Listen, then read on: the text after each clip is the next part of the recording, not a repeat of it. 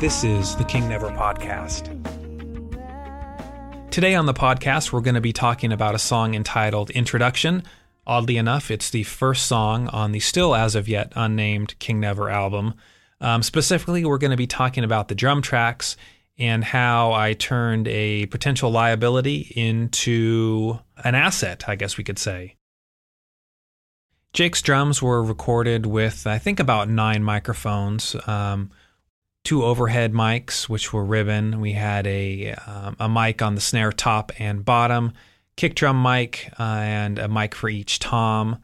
And we also had a room mic, which was about probably about 10 to 15 feet back from the drum set. It was, I believe, an Audio-Technica condenser, but I'm not sure.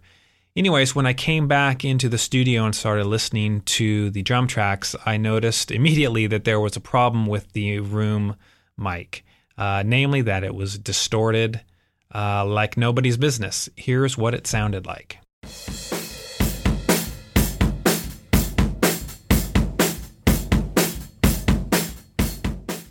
Okay, actually that sounds kind of cool, at least for a couple of bars, but after a whole song of listening to the drums like that, it would be pretty grating. So what I did was I put a shelving EQ on the drum track just to kill some of the highs, and here's what it sounds like with that EQ in place.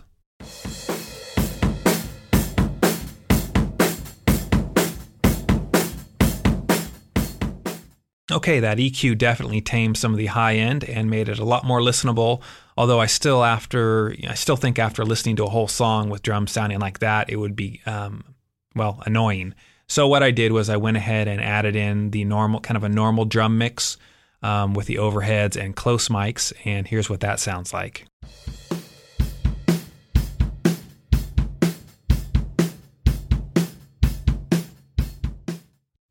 That sounds much better, I think. And just for comparison purposes, here's that basically the same exact mix, except I'm going to go ahead and mute the room mic just so you can hear what it sounds like without it.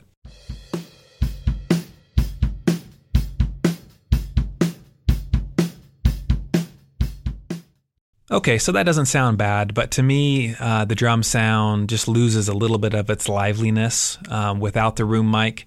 And I also like the little hint of crunchiness that the room mic adds to the mix. So there you have it. That's probably going to be the drum sound that's going to make it onto the album. And you're going to have to wait till later in the podcast series to hear what the other instrumentation sounds like. Sorry.